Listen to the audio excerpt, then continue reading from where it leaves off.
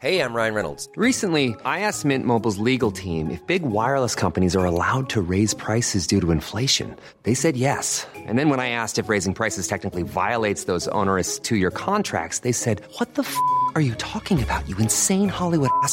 So to recap, we're cutting the price of Mint Unlimited from $30 a month to just $15 a month. Give it a try at mintmobile.com/switch. $45 up front for 3 months plus taxes and fees. Promo rate for new customers for limited time. Unlimited more than 40 gigabytes per month. Slows full terms at mintmobile.com.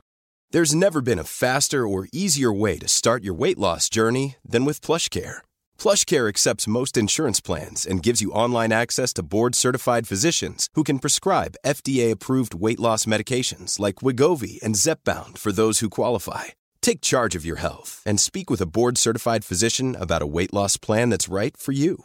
Get started today at plushcare.com/weight loss. That's plushcare.com/weight loss. plushcare.com/weight loss.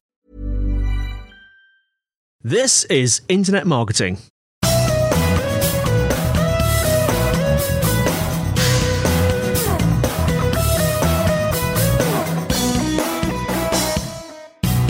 Brought to you by Site Visibility at sitevisibility.com.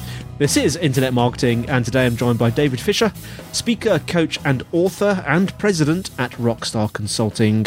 David, great to have you on the show. Great to be here. Thanks for having me. Absolute pleasure. Let's start off by you telling us a little bit about yourself. Well, I'm just a small town girl living in a lonely world, and I'm trying to take the midnight train to pretty much anywhere. So you kind of hit the nail on the head.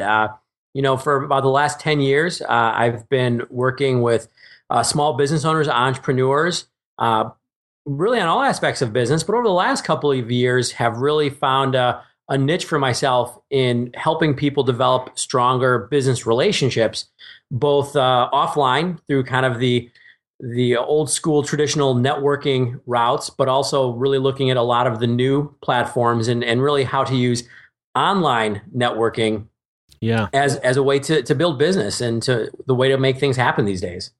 So you wrote this book, Networking in the 21st Century, Why Your Network Sucks and What to Do About It. Tell us a bit about what inspired you to write that book. Well, the main inspiration was actually I had been working with professionals for years, as I said, on building their networking skills. And it was interesting. Every time I talked to someone and said, I work on networking, I help people with networking, there was always this huge sigh that people would give. They'd go, "Oh, networking. Oh, yeah, I should do that." Right? We all knew that we should be doing it, but there's always this resistance. And I kind of wanted to look at why. And more importantly, also look at maybe how to get people past that, because I really do think that in today's world, it's funny, there used to be this saying, it's not what you know, it's who you know. Yeah.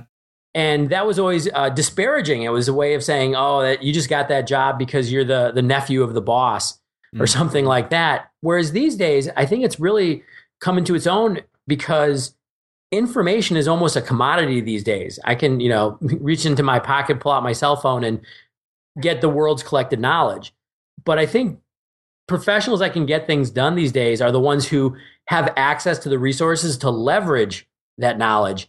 And a lot of the times that comes through the people you know, through the relationships you have. Yeah. So that's kind of what inspired me. And I really wanted to dive in and go, how can we help people create these foundational skills? Because on a side note, of course, I met way too many people who were bad at it, and I just wanted to stop the pain. So it's a blend of kind of like the new and the old by the sound of it.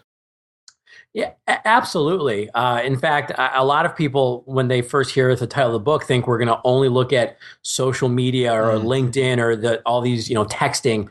But the humans haven't evolved, in the last 20 years into a new species. I mean, we're all looking for the same things that we used to. We're looking for connection and engagement and people that are interested in us and people that can help us. And conversely, looking for ways to help others. We're very social creatures.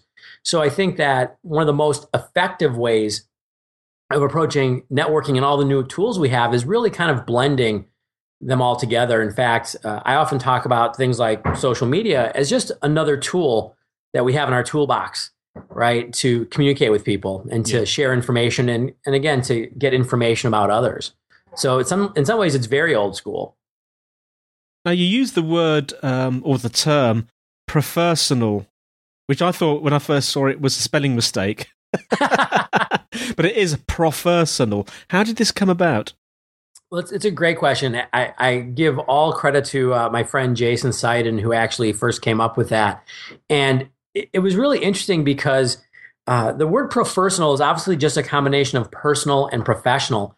And I think that one of the biggest impacts that technology has had in how we interact is that it's broken down these silos that we used to keep in our lives. We used to want to keep our personal world over here, our professional world over there, and never the two shall meet. It was the one place they might overlap is the holiday party when we bring our spouses to the office, party. Yeah. But that was always kind of a fake distinction anyways. We'd, help our brother-in-law get a job at our office, or we'd have clients that we just spent time with, over the years, and they became friends. And I really think that one of the best opportunities that we have in the modern world is to purposely bring together all the different spheres of our life, because that's really where innovation happens. And I've always found it's really interesting myself personally, when I bring different people together from different parts of my world. I love in this very, very short summer that we have here in Chicago, I love to barbecue. I love to grill. I love to have people over, cook some food, have a beverage or two. And I started, bringing in, maybe some people from the neighborhood, and then some of my clients. And I was very involved in some civic organizations. I'd bring some of those people together. And I didn't have to do any work. It's just you put people together in the same place, conversations happen, yes, ideas start popping up, and some really cool things happen partnership wise. And I was like, okay, I get this. This is huge. And I think if people can do that purposefully, it's just really good things happen. And so that's where that idea of professional really comes in. It's a way of creating bridges to new information. It's interesting, isn't it? Because people are human. People are people. End of the day, it doesn't really matter whether they're acting in a professional or a personal capacity, and that really highlights that. Exactly. I always used to tell professionals, it's not like you take off who you are when you get to the office and become a different person, for better or worse. So you might as well just own it. And I think it also speaks to the fact that I think the more interconnected world we're really going into has its minuses. But I think one of the big pluses is it's really demanding us to be authentic and to be ourselves really in every forum, right? You can't be a different person at the office than you are at home. People always ask me about like Facebook and LinkedIn, for example, with personal versus professional. And the reality is you have to be the same person everywhere you go. Yeah. So you have to make sure you're a good person everywhere you go. Absolutely.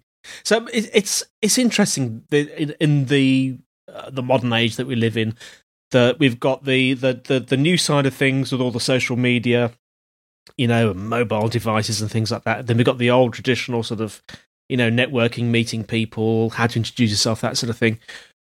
In that sort of context, what would you say what are the classic mistakes that are still being made, would you say? What's the worst thing that you can do in sort of networking in the 21st century? Only one worst thing. Okay, what are the worst things you could do? We'll come on to top tips in a minute, but the worst things first.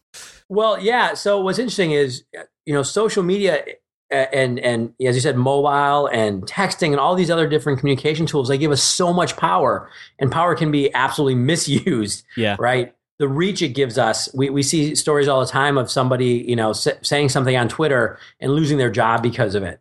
I think, though, one of the biggest things that the average professional runs into as far as the challenges is that we actually forget that just because we have this access to online communication or, technological communication, it doesn't actually change how we want to engage with other human beings. So a big mistake I see is people reaching out, let's say on LinkedIn or Twitter right away and, starting a relationship. And the first thing they do is ask for a sale. I'm sure you've gotten this. I've gotten this. A lot of the listeners have gotten this. Somebody reaches out on LinkedIn. You're like, oh, this might be an interesting person to get to know. And the first thing they do is say, hey, can I come sell you something? You wouldn't do it in real life. Hopefully not. You wouldn't meet somebody at a networking event, for example, and go, oh, Nice to meet you. By the way, will you buy something from me? Yeah, I've met a few of those actually in real life, David. Right. And it doesn't work in real life. No. But I think that more people are willing to try it online because we're not there in person. And so we kind of forget that we need to engage with others the same way we would want to be engaged with. And that it works in the offline world. It works on the online world. We're all looking for that true engagement. So I think that's a big part of it. I mentioned authenticity. There's a lot of people out there who don't realize that you have to be the authentic you. We talked about the personal and professional world. I think that works in the offline and online world. There's so many people, for example, and we brought up LinkedIn. They'll create a profile or they'll share content, and it sounds like a resume, right? Yeah, Nobody speaks resume in the real world, so don't do it online. Although a lot of people consider LinkedIn to be a bit like an online resume, don't they? They treat it like that.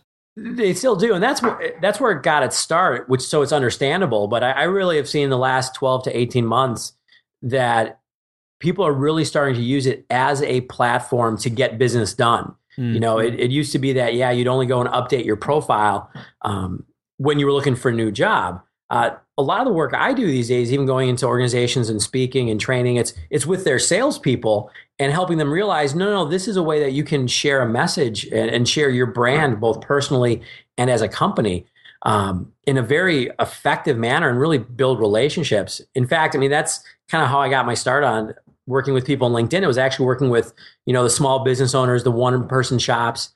And, it's hard to be heard when you're a small business person in this very loud and noisy world. There's all these marketing messages everywhere. Yes. But one of the easiest ways is just having a really good online presence and using that to connect with people and have a conversation over time.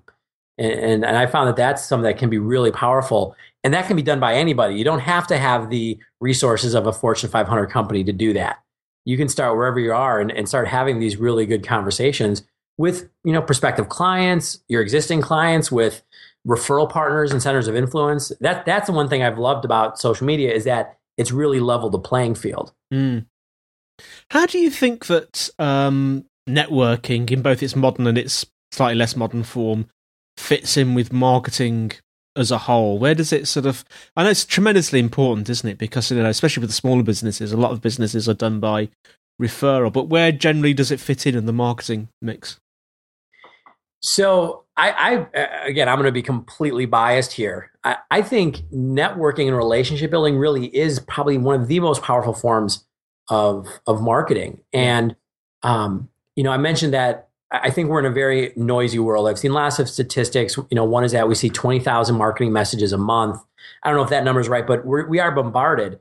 I think it's really important for people to, especially smaller businesses, to be able to plant a flag in people's minds. To really kind of have a niche. And I really think that the way that happens is through that one-on-one contact. If you think about the really big brands, over here in the States, you think like a McDonald's or, Coca-Cola or something like that. I mean, they would love to be able to have just tons and tons of people going out and building one-on-one relationships, but they can't do that. So they just spend millions of dollars on billboards and television. Yeah. But I'm much more likely, I'm sure you are, and the statistics show this, you're much more likely to trust somebody and that you have a relationship with, right?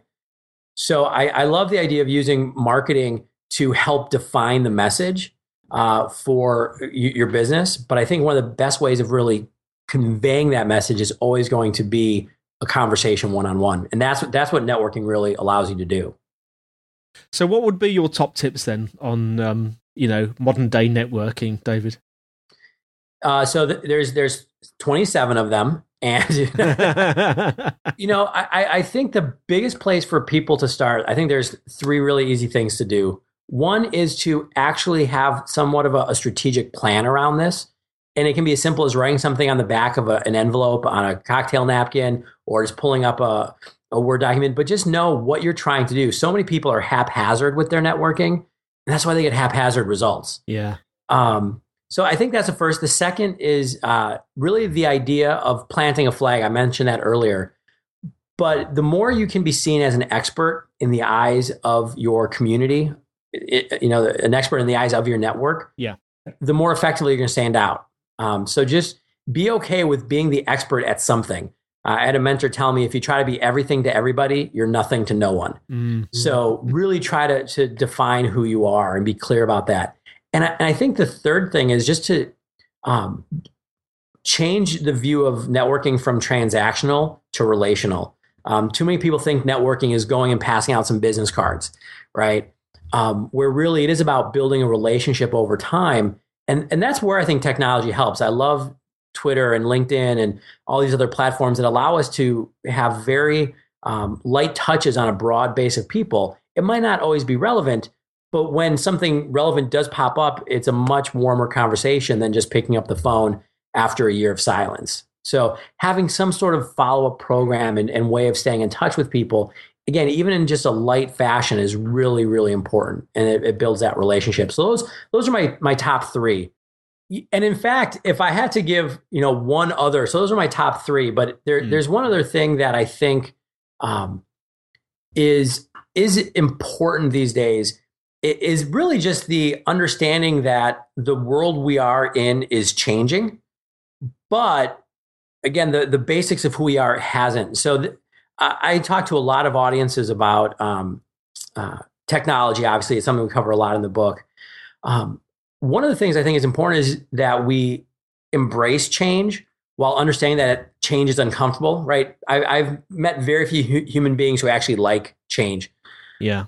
But I think it's important for us to really embrace the fact that the world we live in 30 years is going to be very different than the world was 30 years ago. I imagine that, if I'm sitting down with my grandchildren, I will tell them about how, I used to, after school, call my mom on this thing called a payphone to have her come pick me up from school. Yep. And it was a phone that was actually set somewhere and you had to put a quarter in. And of course, then they're going to ask what a quarter is.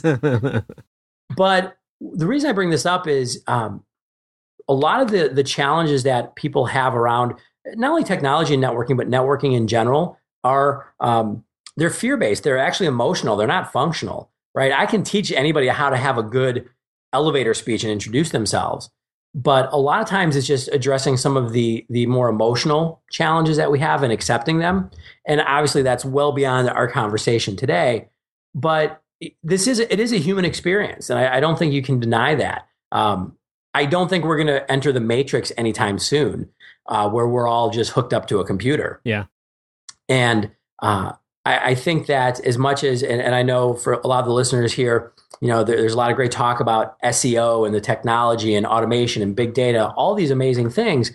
But in the end, life and by extension, business is always going to be a human one-on-one relationship, right? It's always going to be about that human connection. So anything we can do to get better at that, just in general, as people, is going to help us get better at that as a professional. David, tell us how our listeners can get hold of your book, and also tell us how they can get hold of you as well. Absolutely. The book's on Amazon. The easiest way is just to search for Networking in the 21st Century. It's available Kindle, print, even an audio version. Oh, nice. So I've got that. I did record it all myself. I was pretty excited about that. Read by the author. Yeah. Nice. read by me. So of course, all the mistakes are completely mine as well. But the other thing is find me online, and my website is IamDfish, IamDfish. And in fact, there's a page specifically for the listeners that you can get to. It's imdfish.com/site visibility. That's a great way to stay in touch. I do a lot of content sharing around, new ways of getting better at building relationships. And I would be remiss to not be on social media. So I'm on Twitter. That's a great way of following me. That's at dfishrockstar. Fantastic. So that site, again, it's imdfish.com. And if you go to /site visibility, so what will they get there, David? So there's the link to get the book, of course. Yeah. Got to do a little self-promotion. But one of the things that I also offer has been really popular is I have a guide that offers 19 ways that you can improve your networking in less than 5 minutes, because we're all really busy. Excellent. So it's just a little some little tweaks, a little ideas. There's actually a lot of swipe copy where you can just cut and paste into some emails if you're trying to build relationships. So I basically took all the best ideas I've found from my network over the last 10 years and put it in a guide. So you can sign up and get that and make your network take off, and you can be a networking rock star.